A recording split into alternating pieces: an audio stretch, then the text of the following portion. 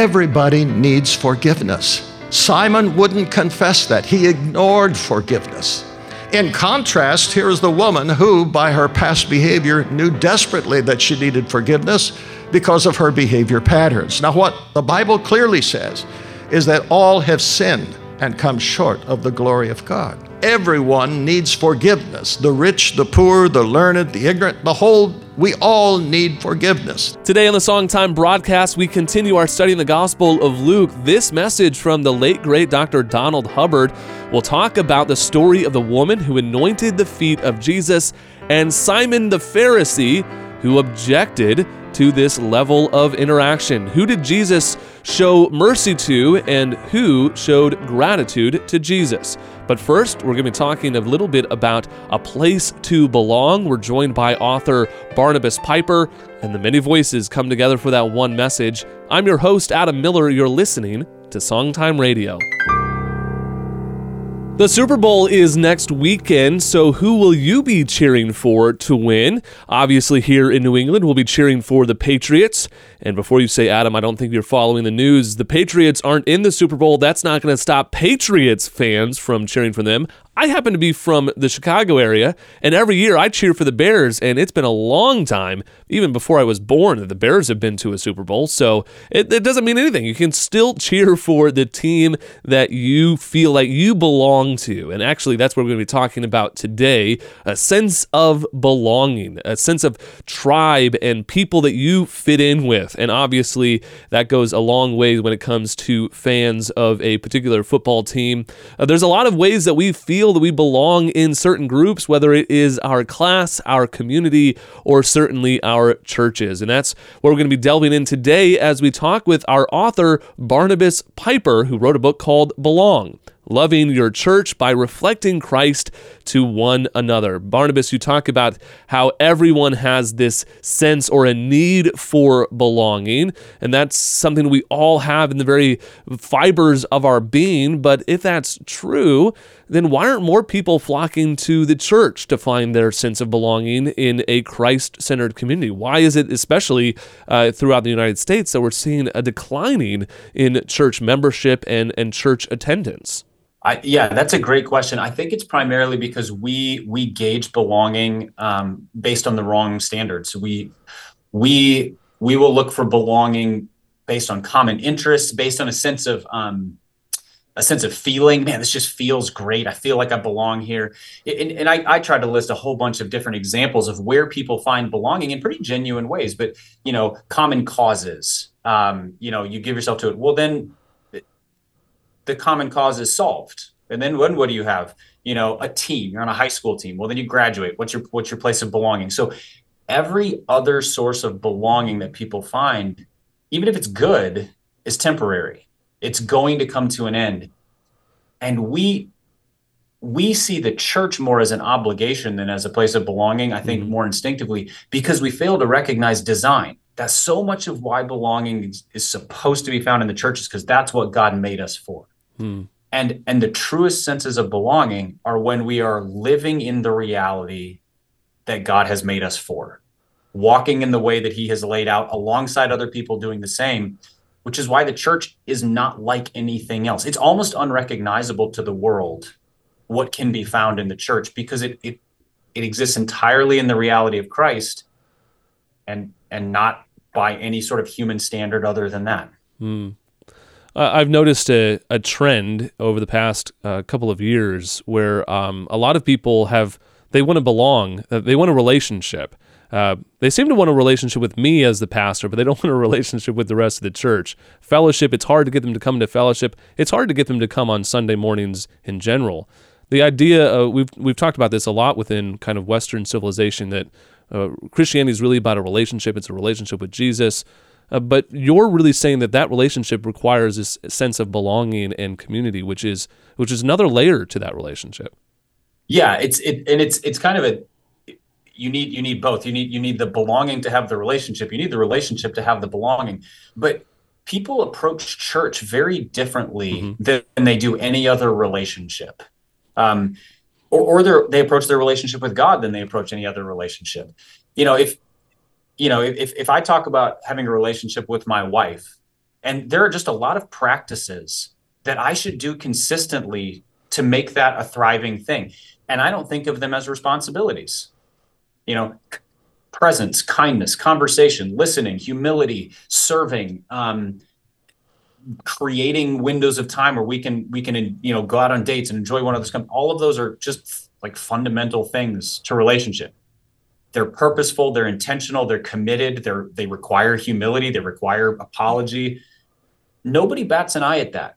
You ask somebody to do a similar kind of thing in the church, like, oh no, church should be easy. It should, like, I should walk in and just like magic pixie dust, and I should just feel like I belong. And that's a disconnect from reality. The fact is that belonging requires investment. However, the math of it is awesome, because if I'm investing that way and so is everyone else, I'm receiving way more than I'm giving. I'm giving everything I've got, but I'm receiving everything everybody else has. And so I come out ahead in this. It's a great equation for a sense of belonging. You're talking about the kind of comparisons between family and friends. I think Timothy Keller talks about, you don't get to choose your family, but the contemporary, millennial gets to choose their friends, and that's their kind of chosen family. And if we think of the church as the friends, the family that we're choosing, we're really kind of missing the concept of what we're actually called into. We're called into an actual family, a blood family that is above our choosing. Yeah, the spiritual genetics are in place. It doesn't even matter if we like each other. And in fact, the miracle of the work of Christ is that you become friends with people who you have no business being friends with because of and in Jesus Christ.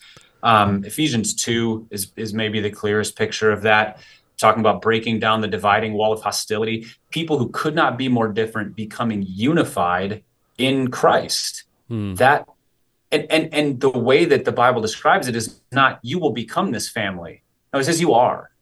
This is what we are.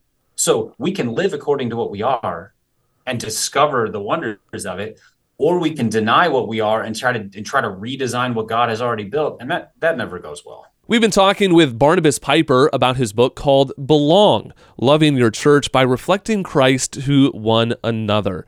And this is such a strong emphasis, especially in our day now, as we need to be encouraging each other to see the church as a place where we can build each other up in the fear and admonition of the Lord, that we can help each other to grow. It's more than just a place where we go and we belong. It's a place that we are called to make a place of welcoming for everyone to belong. Let's be salt, let's be light, let's be a city that's set on a hill, and through our good works, glorify our Father in heaven. This is an excellent resource. If you want to find out more information about it, please give us a call. It's 508-362-7070, or head over to our website at songtime.com. We want to emphasize, especially this weekend, go to your local church, be a part, and be active. Don't just be passive, sitting in the pews, standing up when you're told to, singing the songs. Be an active part and a participant in building that community as a place for you to belong, but for others to belong as well. Again, give us a call, 508-362-7070. Well, today we're talking about the same topic, essentially, as we're exploring this need to understand our place in the body of Christ. As followers of Jesus, we look to a story in Luke chapter 7, this example of a woman who is washing or anointing the feet of Jesus, and a Pharisee who is looking down his nose at this whole encounter. What does it mean here as Jesus forgives her sins, and the responses of both individuals? And where do we find ourselves in this narrative? Here is a closer look at Luke chapter 7 with the late, great Dr. Donald Hubbard. Then one of the Pharisees asked him to eat with him. And he went to the Pharisee's house and sat down to eat. And behold, a woman in the city who was a sinner, read prostitute, when she knew that Jesus sat at the table in the Pharisee's house, brought an alabaster flask of fragrant oil, and stood at his feet behind him weeping. And she began to wash his feet with her tears, and wiped them with the hair of her head. And she kissed his feet, verb tense, kept on kissing his feet, and anointed them with fragrant oil. Now when the Pharisee who had invited him saw this, he said to himself, saying, This man, if he were a prophet, would know who and what manner of woman this is who is touching him, for she is a sinner. Now, let me identify these people right away, because the whole passage is going to be a tremendous lesson on forgiveness. It is something about which each of us needs to learn and each of us needs to employ in our lives. Focus, first of all, upon Simon the Pharisee. Let me outline this for you. Maybe there are two things I want you to take a look at. One is his invitation, and the second is an insult. Why in the world did Simon invite Jesus to dine with him, which is supposed to be a special invitation elevating Jesus? Could be that because he was so famous that he was a collector of celebrities, Simon was, and so he invited Jesus simply to show his clout in the community, that he could issue an invitation and a famous person like Jesus would come and sit at his table. That's one possibility, but I don't think so. I think there is another reason why, and this deals with the insult that Simon gave. When you attended a meal back then, there were three things that were always done to a guest. When your guest enters into your home, you always place a hand on his shoulder and give him an embrace of peace. And then one of your servants would come, remove the sandals from off the guest's feet, wash his feet with water because the roads were dusty, the feet were dirty. And the third thing that was done was always to use a drop of perfume oil. Jesus, later on in his conversation with Simon, says to Simon, "You did none of these things." Now, here I must pause for a moment, because I think what Simon is doing is that he is rebuking Jesus. He's not showing Jesus to any kind of honored guest in his home, even though he has invited Jesus to dine. So when we focus upon Simon the Pharisee, we must also now take a look at number two, the second person in the narrative, and that is the unnamed woman. I wish we knew her name, because it is a tremendous lesson. Now, she stands on the perimeter. The guests around the table are there to eat, but around in the perimeter of the open courtyard, they are there to listen and to watch. She saw the lack of hospitality that was given to Jesus. And when she saw the rudeness that was extended to Jesus, it broke her heart. And she knelt over the feet of Jesus. And you could almost catch the electricity of the moment. Here is this woman who has such a bad reputation. And here she is weeping, and her tears were washing the feet of Jesus. And Simon said within himself, "Now this man, if he were a prophet, he would know what sort of woman this is." And then Jesus told us a story. It's a simple story, but it's a story with a very powerful meaning. And he put it like this: Simon, there were two men who had an enormous debt to one money lender. One man owed him 500 denarii, large sum of money in that day. The other man owed him 50 denarii. And so when they came to the moneylender, the problem was that neither of them had the funds with which to repay. The moneylender freely forgave them both. Simon, which one would love him more? Well, Simon had been raised on dollars and cents. As a Pharisee, he believed that if God had blessed him materially, he must be right with God. So therefore he said, I suppose that it's the one to whom he forgave 500 denarii. And Jesus said, you've answered right. And he said, this woman has washed my feet with her tears. She has dried my feet with her hair. She has anointed my feet with perfume. You did none of these things for me, because she loved much. And what Jesus is doing now is that he's pointing out the fact that this story tells us of the tremendous, and here are three subpoints I want you to get down under the teaching of Jesus. The first is to point out the need for forgiveness. Everybody needs forgiveness. Simon wouldn't confess that. He ignored forgiveness. In contrast, here is the woman who, by her past behavior, knew desperately that she needed forgiveness because of her behavior patterns. Now, what the Bible clearly says is that all have sinned and come short of the glory of God. You are a sinner. I am a sinner. Everyone needs forgiveness. The rich, the poor, the learned, the ignorant, we all need forgiveness. That's the need for it. But that brings me to the second point that I want to call to your attention this morning, and that's the cost of forgiveness. So who bore the cost in the illustration that Jesus told? Anybody? The moneylender. So here, Jesus is strictly comparing the moneylender to God himself, who in his own grace forgave the 500 and the 50. Now, this is an old story, but it is important in the scriptures. And that is that God loved us so much that Jesus Christ came to earth, not only to live amongst us, but to die for us. And when he shed his blood on the cross at Calvary, there was an effected and eternal transaction whereby, by God's grace, you and I could be forgiven. Now, Jesus then points to the woman. And thus the power of forgiveness is seen in the fact that this woman was no longer what she once was. She had come to faith in Jesus. Her sins, which are many, Jesus said, are forgiven. Let me tell you this. The moment that you trusted Jesus Christ as your personal Savior, all of your past was blotted out. Don't bring it with you into your Christian experience. Nothing is held against us. Therefore, we can praise God and thank God, can we not? Amen. You who sit here this morning, if you know Jesus Christ as your Savior, you have been and you continue to be forgiven. One of the conclusions I've heard people draw from this story of the woman who anointed the feet of Jesus is that Jesus' primary ministry was with the sinners. He looked for and sought out the worst and the degenerate people of society, and that's who he surrounded himself with, and those are the people that he poured his life into. And Jesus preferred the company of sinners over that of the religious. Well, there's a little bit more nuance in that. We got to unpack it. But there is a grain of truth there that Jesus surrounded himself by sinners in the sense that everyone that Jesus interacted with was a sinner. We all fall short of the glory of God. And we can see this story back in Luke chapter 5 when Jesus called Levi, who is also called Matthew. He's one of the disciples.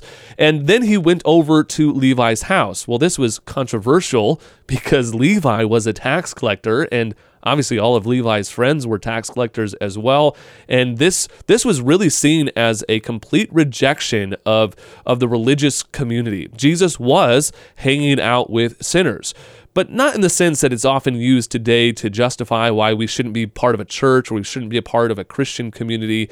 The truth is, Jesus' primary ministry was always in the synagogue on the Sabbath day. He would always go to the religious community, and he would serve in that community, and then people would follow him out of the synagogue, where he would often do his miracles and his primary teaching. But that didn't stop Jesus from going to church, so to speak. He was always in the synagogues on the Sabbath day. That was his primary ministry. But we often find him in scenarios like this, with Levi, the tax collector, surrounded by other tax collectors. But there's a unique component to that story, one that is unpacked throughout the Gospel of Luke. Jesus spending time with tax collectors. Zacchaeus will be later on in the story.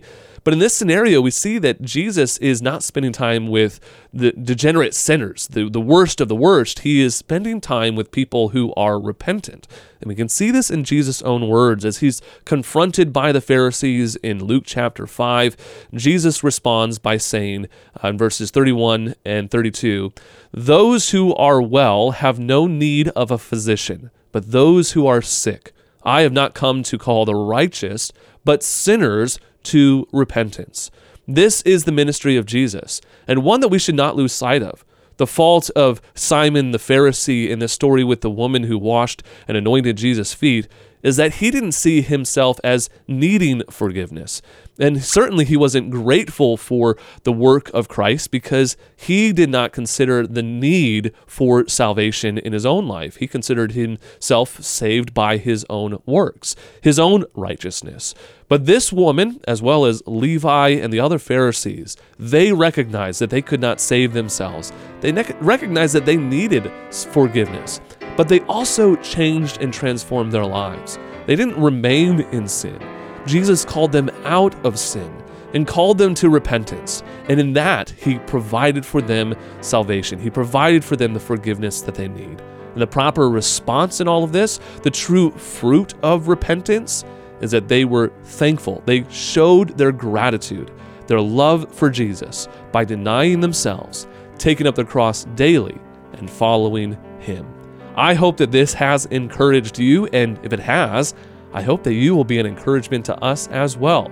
You can write to us at Songtime Radio, P.O. Box 100, Barnstable, Massachusetts, 02630, or give us a call. It's 508-362-7070. You can also head over to our website at songtime.com or look us up on social media.